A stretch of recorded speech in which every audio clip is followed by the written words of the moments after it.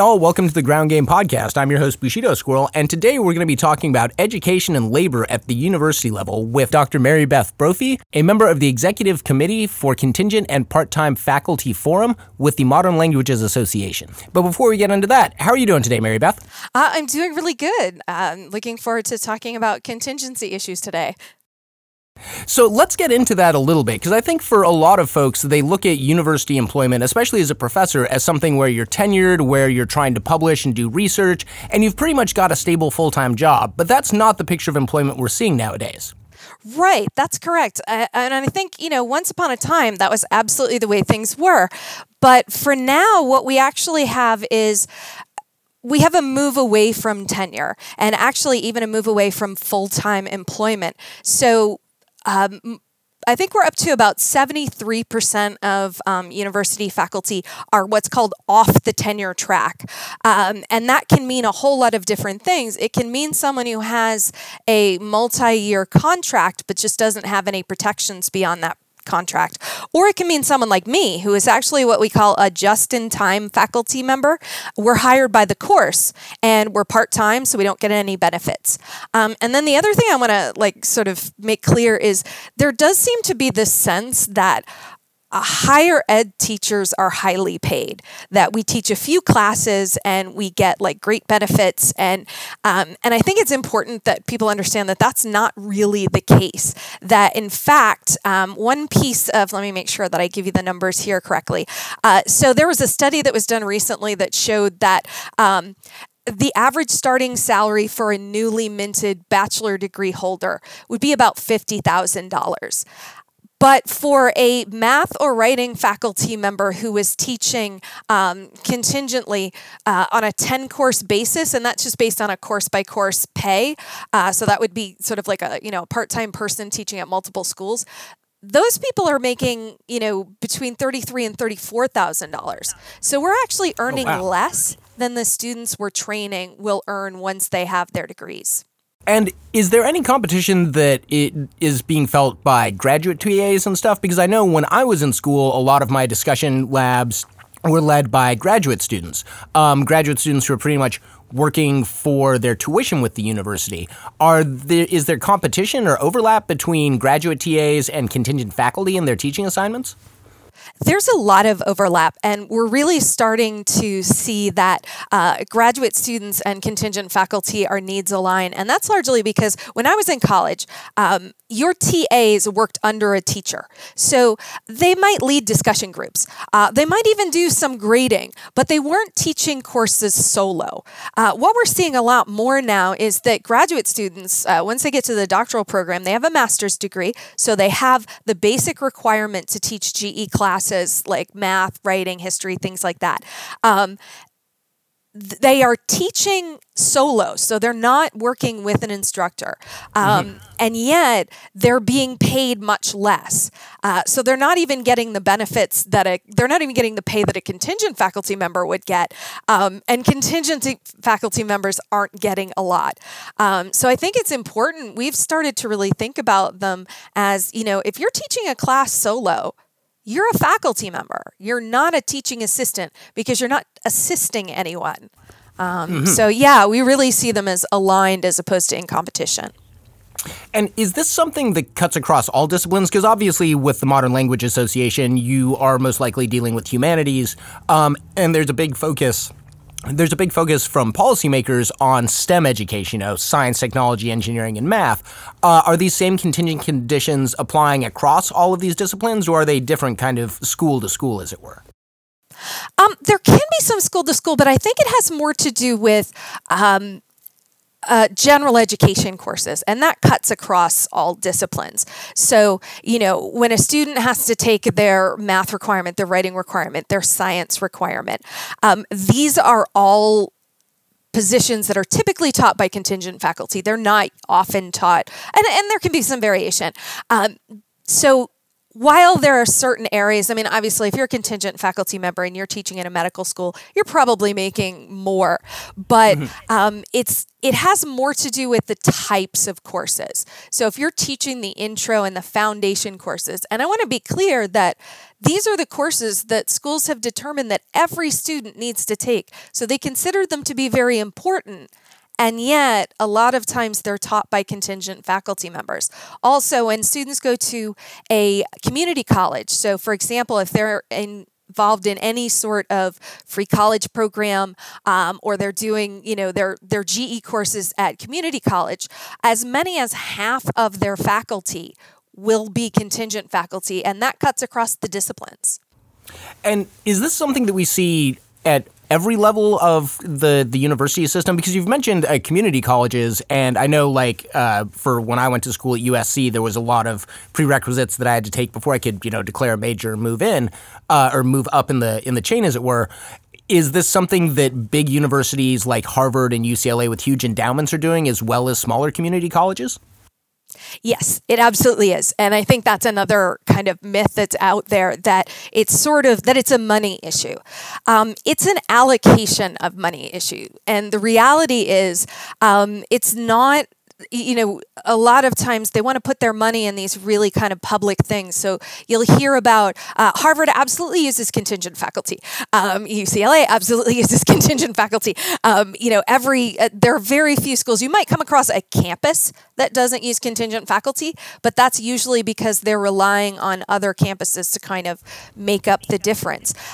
So as long as schools are able to make decisions about where to allocate, and there's no real penalty to them to sort of save money this way, they're going to put money into, dining hall food and sports equipment and things like that. And they're going to take money away from contingent faculty, often by moving towards a reliance on part-time faculty. Because if you have 2 part-time faculty splitting the load of what would otherwise have been a full-time job, you don't have to pay either one of those people benefits. Oh, wow. And how does this model of employment affect people's career? Because when you come out of graduate school and you're applying for university-level teaching positions, you have at least a master's, if not a PhD. So you've already invested a lot of time and energy in just getting the credentials to teach, and are hopefully aiming for lifelong employment. Is that something that the contingent track really allows you to do, or allows you to pursue in a meaningful way? It does and it doesn't, only within a very short period of time. There is, depending on where someone got their doctoral program, there is a sort of usefulness to teach contingently to get some teaching experience. But that rapidly sort of, starts to count against the faculty member. The longer you're on the contingent faculty track, the less likely it is that you will be able to convert to a tenure track position. Tenure track, they are often looking to hire new graduates. And the percentage that I was given, which really disturbed me because I got my master's degree and then I taught for a while and then I went back and got a doctorate, is that after 7 years, your chances of converting from a contingent faculty position to a tenure track faculty position are almost non-existent. Something would have to change. You would have to do something, publish an amazing book, or discover something, or find some way to change that. And what that means is there's a whole group of contingent faculty who have a lot of experience, who've been teaching for a lot of years, who almost have no real chance of getting out of their contingent positions. And that, I think, is something that really needs to change. And do professors in contingent employment, do they get a lot of support from the universities? Because I know when I had more prestige professors, they had research assistants who were helping them with their books, and the university was providing them with resources so that they could publish and do research. Are contingent faculty members just treated like employees, or are they seen as the sort of investment that more tenure track professors are given? Probably closer to employees, but I do want to be clear. Some schools are better than others. I teach it at 3 different schools, and each one has things that it invests in its contingent faculty. So it's not so much that they don't invest in us, but they invest in keeping us contingent. They don't invest in the conversion. So there's a lot of kind of investment, and it depends on the school. I mean, some schools do no investment whatsoever. One of the most horrifying things I heard at a contingent, conference that I went to was someone actually talking, and they were talking about like this was a wonderful thing, that they had managed to lower the cost of their contingent faculty's parking passes, which meant they were continuing to charge contingent faculty for coming to work. So there's that low end, but then there's this sort of end where they want to, they'll invest in sort of teaching you how to do research and invest in workshops. And some of them may even pay for you to get additional education credentials.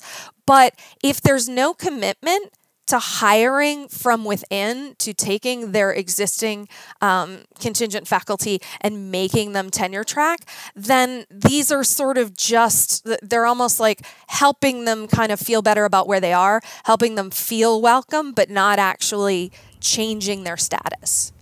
Okay, that sort of makes sense. Now, you mentioned that you're currently teaching at 3 different schools. I was wondering, what does the normal flow of your work year look like? Like, if you don't get a course, is it really easy to just hop over to another university and get a course for the next semester? Is it really easy to hop jobs, or are you constantly finding yourself sort of stretched thin?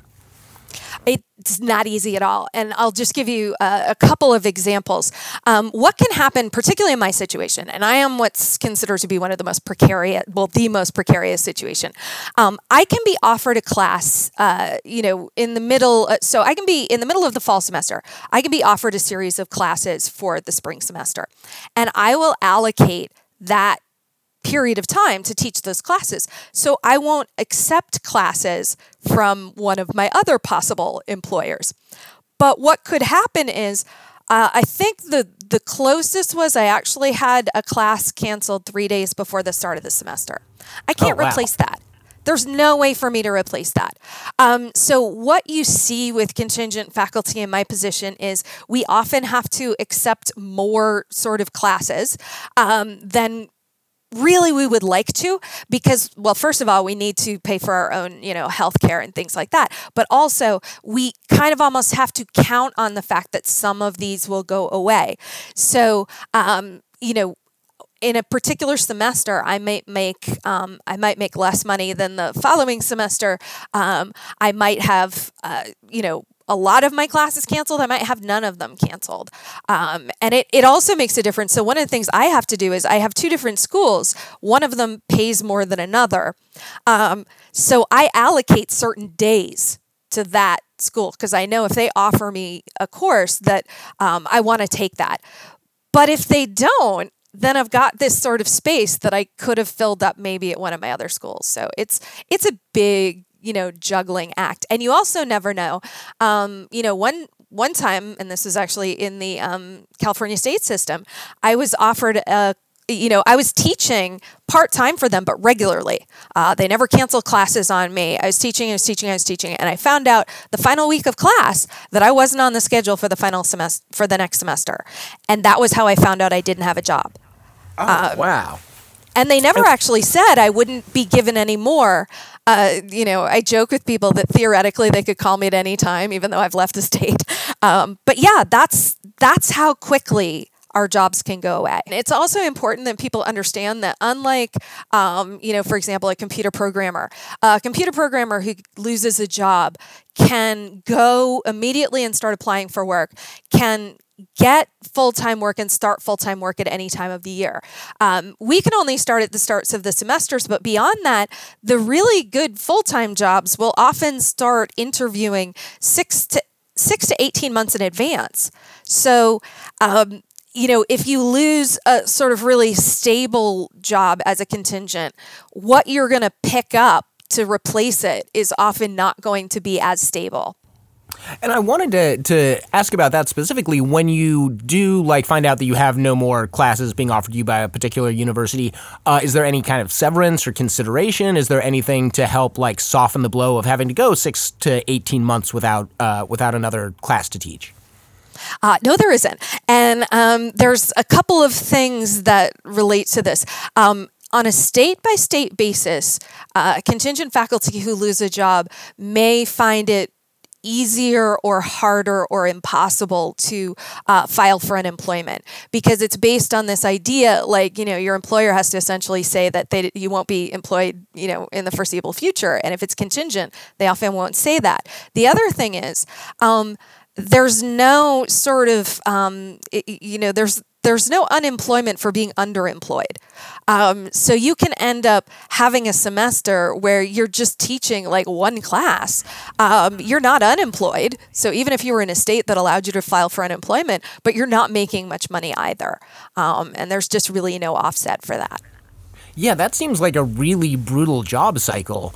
What's driving the universities to do this? Because I don't feel like I've seen tuitions going down year over year. Like they're one of those categories of economic measurements that seems to always be outpacing inflation. So what's, in your opinion, driving universities to adopt this model of employment? I think there's two elements, but I think the simple answer is they do it because they can. Right now, there are basically enough faculty members out there who do not have full-time work that are willing to accept these jobs. And the older the faculty member is, or the longer they've been in the business, the harder it is for them to just transition and start a completely new career. So they kind of they know that we really don't have as many, options to do things. But the other thing is this shift towards part-time and contingent faculty has been going on for more than 40 years. It started, in the 70s. And so universities have known that this was going on. And yet they're not reducing, for the most part, certain campuses might have, but as an industry, they're not reducing the number of faculty members of graduate students they accept. So they're not reducing the number of master's and PhD students that they accept, which tells me to a certain point that, and that actually leads to the other thing, it saves them money if they can hire a couple of part-time faculty members to teach courses, and then they don't have to pay any benefits and things like that. And the fact that it's been going on for so long, and unlike law schools, which had to eventually start accepting fewer applicants because there were so many out-of-work lawyers, the universities haven't done that. And you have to kind of ask why. And I would put out there, and I'm sorry if this sounds harsh, it's because the underemployment of faculty members is a feature, not a bug. If they didn't have this glut of us there, they wouldn't be able to do this. And that actually leads me to another question, is if universities are accepting a lot of graduate students, they're not decreasing that and potentially putting out more and more incredibly qualified people who can take these positions, is that glut, do you think, going to be better or worse for the job market in the future? Because it seems like there will be a lot of people on the market who are probably carrying student loan debt, who would like to put their education to work as soon as possible. And as you said, like 70% of the people that get hired are not going tenure track. So what do you think is going to happen with this glut of graduates that's coming in the next 5, 10, 15 years? Well, I can't speak outside of the Modern Language Association, but I know that one of the things that's really happening within the MLA is we are starting to, and actually this has been going on for a while, getting students, graduate students, to start thinking about what we call alt-ac careers, so alternate academic careers, taking those doctorates and going outside of academia, outside of teaching, because when they're recent graduates, they have more options. It's a lot easier, and I'm not saying that it's 100% easy, but it's a lot easier for someone who has just finished school to kind of go out and find other jobs and things like that, and they have more options. Someone who is in their 40s or their 50s and has been teaching for a long time, they don't have those kinds of options. So what I think we're going to start to see is some of these students leaving. And that's going to be a loss for academia. It's going to be a loss for students. But it's hard to justify advocating that a student stay in an industry when they graduate that is continually progressing towards doing less and exploiting their workforce more.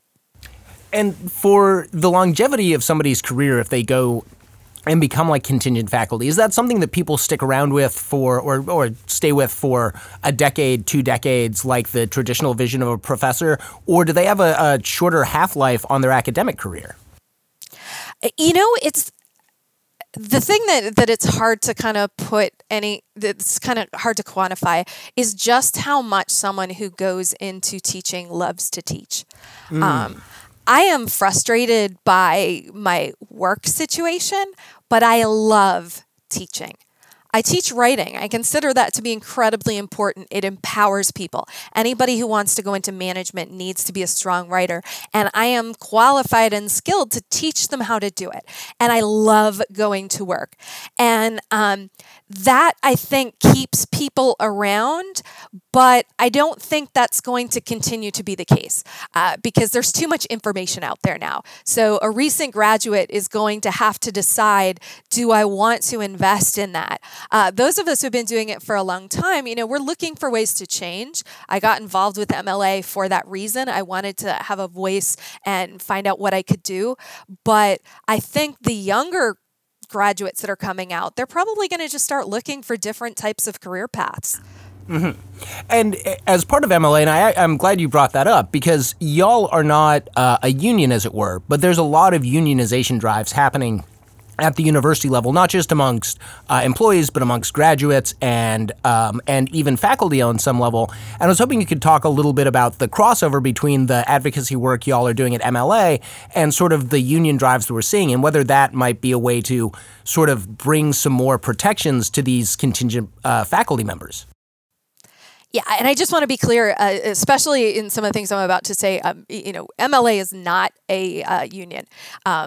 We're sort of about providing information, research, guidance, things like that, or what's called kind of a learned society. But unions are also an interesting thing, but they have their own complications with regards to contingency because there's kind of 2 different ways that you can go. Sometimes you can, and I should be clear, I teach at 3 different schools. I'm in a union at one of them. The other 2 don't have unions. So that's also complicated.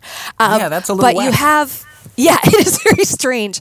But you have this sort of one model where you have one union that represents all the faculty, the tenure track, and also the contingency. The challenge with that sort of model is often the contingent faculty are the ones that are sacrificed because they're not teaching as many classes. They're not as much of the sort of life of the union and of the campus. If I teach at 3 different schools, I'm not going to be spending a lot of time with union activities at one of those schools. So they often, at the end of the day, when compromises have to be made, they end up sort of compromising, and the contingent faculty lose things. The other one that I actually find very interesting, although it's strange, is that you're having unions like the Steelworkers Association and unions like that are starting to recognize that contingent faculty have a lot more in common with some of the campus employees, like, people who work in the cafeterias and things like that, with regard to what our job situation is and the sorts of things that we need. And so you're starting to see some of those unions represent contingent faculty. So that's kind of interesting. But the fact that, contingent faculty often teach at multiple universities, they are generally full-time, they're just not full-time at one school, complicates the ability of unions to really make as much change as I think we'd like them to make and they would like to make for us. Mm-hmm. And I think this is an interesting point because we've talked about the dangers of this form of employment to educators, but what about for students? Are students seeing any downside risk when they have when they're at a university that has more contingent faculty? Like, are graduation rates affected? Are student participation rates affected? Like, what does it look like from an on-the-ground view from sitting in a student's desk? Absolutely. And I'll give you kind of like a general statistic, then I'll talk about some of the actual things that are happening. And I want to be clear that this is one study percentage. There's other people that have kind of looked into it, and they've found that community college students. So this is often where students are taking their core courses, and this is also where about 50% of the instructors are part-time. Community college students' chances of graduating or transferring to four-year college is diminished when they have more part-time faculty. The study that I was looking at showed that it dropped by 1%. So graduation transfer rates dropped by 1% for every 10% rise in the number of courses taught by part-time faculty. Now, there's some quibbling to do about whether that percentage is, fully accurate. It needs to be looked at. But the reality of it is it does harm them. And it's not because part-time faculty are worse teachers. It's because we have to split our time. If I have to finish a class and rush out, and they call us freeway flyers because we will finish our last class at one campus, rush out, get on the freeway, head to the next class, prepping, I can't be as available to students as I would like to be. If I'm having to kind of grade work from more than, if an average community college instructor is teaching 5 classes, but if a contingent faculty person to pay to make up for the loss of benefits and the lower pay has to teach 6 or 7 classes, they're teaching more. So, you end up having to not give as much to students as we'd like. And if we had full-time employment, the other thing you have to realize is we're constantly looking for work. That's another sort of part-time job of the contingent faculty member, because you have to constantly live as if you're going to lose one of your jobs. And that takes up time, and all of that takes away from attention. The other thing is a lot of contingent faculty, they don't have established office spaces, so they might have shared office spaces, things like that. So the ability to even sit down and meet with a student is diminished. And all of that it has to hurt the student. Because we rely on that. We rely as a student, I relied on being able to go to my professors and know that they would be there during certain periods of time because they worked on campus full time. And that's just not the case anymore. And this is leading me into kind of a larger national political discussion. So far, we have, everyone and their mother is thrown in on the Democratic primary so far. And a lot of them are in favor of free college for all plans, whether it's community college or four-year university at public universities. That seems like it's going to require a lot more faculty. Do you think that that's something that's going to increase the pressure on contingent faculties? And if so, what are the risks that we should be wary about when we talk about these free college for all plans? Yeah, I'm glad you brought that up. And I want to say that I am for free college programs. I think that just as we have public school K through 12, I think that the first 2 years of college, so your community college, that should be part of, a student's education. And then I believe that the debt sort of, on students should be reduced and things like that. But the important thing to remember is that unless you tie in this free college grant money to having faculty members, who are full-time, who are adequately compensated, then you are going to continue to see faculty who are exploited in order to provide these free college programs. And I don't think that's something that, progressive politicians have in mind. I just don't think they realize it. The thing that I think is really encouraging about free college is, if done right, there is this ability to tie in the grant money for free college programs to certain things that would reduce this reliance on this sort of gig economy for faculty. If state and federal programs required schools that accepted money for free college programs to limit their contingent faculty positions to less than 30%. If it required them to ensure that all developmental and GE writing and math courses were taught by full-time tenure-track faculty. If it required them to compensate part-time faculty who are hired by the per course proportional to what a full-time person would earn.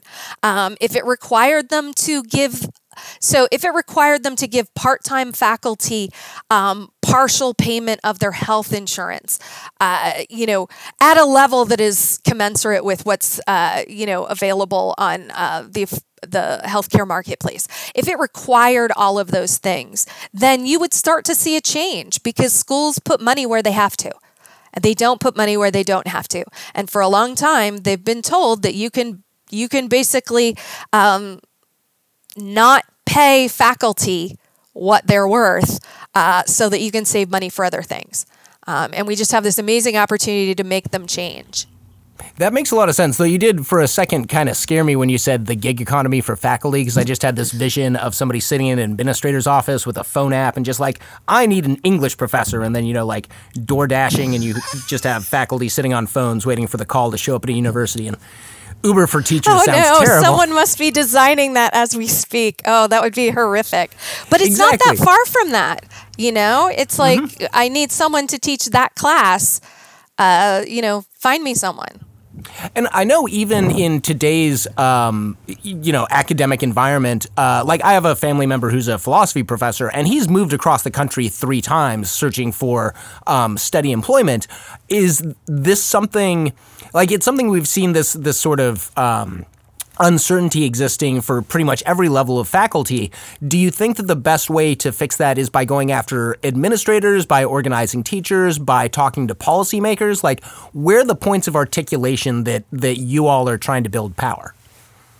I think it has to be all of those things. I don't think there's one. If there was a magic button that we could push, we'd have pushed it already. And part of the problem is, there's no one administrator in most schools that has the authority to just unilaterally pay all contingent faculty or convert all contingent faculties. It's more complicated than that. Unfortunately, that's often used as an excuse to not do anything. So one of the things that we sort of work on, and in fact, the committee that I'm on, we were discussing this idea of talking to administrators about things that they can do without any change to their, structure and their power structure, like what sorts of things they can do. But then also, I'm a big advocate of organized labor. It's like it's what we often use to hold employers to account and force them to meet certain requirements. But I don't think that would work alone. I think one of the things that I personally think would work really well is if we could get, politicians, legislators, political candidates, everyone who's talking about free college to simultaneously talk about the plight of contingent faculty. If they tied that in, if they constantly raised it, which is another thing that I think would be great, is if schools, if free college programs required schools who accepted their, grant money and their tax money to tell students which faculty are part-time, which faculty are not. And I will say that's a controversial thing. It's not something that every advocate for contingents believes because they feel like it separates people. But I personally feel like if students understood that the school was taking their tuition and yet shorting them in certain ways, then the schools would be less emboldened to do it. But I do want to acknowledge that not everybody feels that way. They feel like to tell students that would be to somehow signal that their instructors are less than they are. And I want to acknowledge that is a fair concern. I just tend to balancing them, and it's also because I'm in the most precarious place as far as employment. I tend to think like you might as well go for it. That makes a lot of sense. I was hoping as we pivot towards the end here, you could talk a little bit about the work that you're doing with MLA, how people can get involved with that, and how people who aren't in the humanities or modern languages sort of sphere can also look for some solidarity and power building in their own disciplines. Yeah, I'm actually glad you asked that because I I joined the MLA out of frustration. Well, actually, I had joined the MLA and I went to a conference and I was really frustrated because I wasn't seeing myself anywhere. I was seeing discussions about contingency, but it was typically with people on the more stable end. And I don't want to say that they are getting a fair deal, but from my perspective, they seemed more stable. They had multi-year contracts. Sometimes you even had administrators talking about contingent faculty issues. And I was frustrated. So next time I saw an email coming out saying, like, do you want to volunteer for MLA committees? I put my name in. And what I discovered was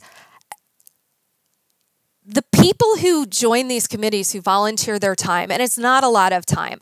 I basically had to give up a couple of days, for my first committee, one that I was on before. I had to give up a couple of days in June and then a couple of days in January to sort of, talk about different things. And we got to shape the message that was being delivered to people. So we were able to do some really interesting things. Like one of the things I was excited to work on while I was on my previous committee, the MLA Committee on Contingent Labor in the Profession, MLA already had this guidelines for how non-tenure track faculty, how they suggested they be, treated. And it was kind of a best case scenario. Well, we were able to come up with a list that was things that we defined as exploitative, on their face. Canceling a contingent faculty's, course, a short period of time before the start of the semester and not compensating them, things like that. And MLA put that in their online, journal, The Profession. We were able to go to the conventions, and because the committees often determine what some of these panels are, we were able to have the first time that I had seen one, and it's possible that they were there before I joined, panels that were focused on just-in-time faculty. We had someone else come in who, like me, also teaches online, and so we were able to have a panel that focused on the issues related to online faculty who have a whole set of situations. As bad as the face-to-face issues are, online faculty have this thing called a responsibility creep, where they're just constantly asked to take on more and more and more. And because it's online and it's invisible, nobody's really questioning it. So what I would say is, even if you're not in the humanities, whatever field you are in, there is what's called a learned society that supports you. So if you join it, and more importantly, if you start volunteering, you're going to get a chance to have your issues heard. And I think it is so important because, if no one's in the room to explain what it's like, then how can these societies like the Modern Language Association possibly understand what to advocate for? Yeah, and I think for academic employment and being a faculty member at universities, it seems very opaque from the outside. Like, it's hard to understand how those employment systems work, how people move up. What would your advice be to graduate students and folks who are pursuing their master's and their PhD and thinking about going into teaching at a university level? What good advice would you have for them? And is there any hope for them salvaging their academic career?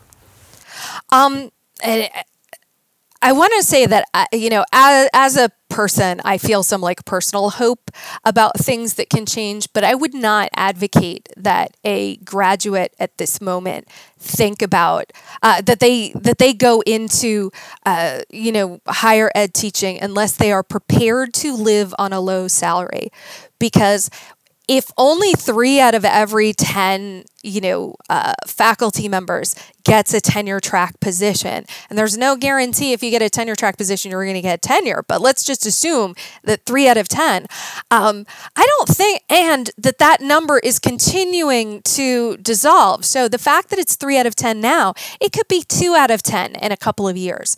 And when you have a new graduate, they have this opportunity to jump into another field. And I really think at this point, I would have to advocate that students go for that as opposed to staying in academia. And I hate that I say that, because nobody goes and earns a PhD if they don't love education, if they don't love the subject that they're teaching, if they don't enjoy teaching. But how can I, in good conscience, advocate that someone go into a field where they're going to be making less for much of their career than the students that they're training? I just don't feel like I can say that to someone. And I hope that it'll change. I'd love to see it change. But right now, it is what it is, and there's no indication right now that it's changing. That I think is a pretty good note to end on. I want to say if there is a hope for change, it's going to be coming out of the work that y'all are doing over at the MLA and the other learned societies are doing, because I think you're the strongest advocates right now for your own profession, because we don't see a lot of that coming from boards of regents or from administrators. And it's good to know that there are dedicated, motivated people who want to be teaching and see the need to preserve this profession and give people this hope, but at the same time want to advocate strongly for the rights of workers in this sense and the rights of faculty members. So I want to say thank you for that work, and thank you very much for joining us today. Did you have any last words of wisdom or hope that you wanted to leave us with? Well, I did want to say thank you. And part of my hope is stuff like this. People are starting to finally be interested. And I find that really encouraging. But the other thing I want to do is acknowledge that there are a lot of people out there working for the rights of contingent faculty in a lot of different fields. And these are people who work, not because they're being paid to do it. They work because they feel as passionately, even more passionately than I do about these issues. So one thing I would say to someone who's listening who is contingent faculty, you are so not alone. There are a lot of us out there that really feel strongly about speaking up for you. And, and if there's some hope to be had, I think it's there. It's amazing to talk to people who talk about the different areas, like the new faculty majority and places like that are advocating specifically for contingent faculty. So I do think there is cause for hope. Excellent. Well, thank you very much. And thank you very much for the struggle that y'all are engaging in. And I look forward to seeing the work that y'all do in the coming years. Okay, thank you.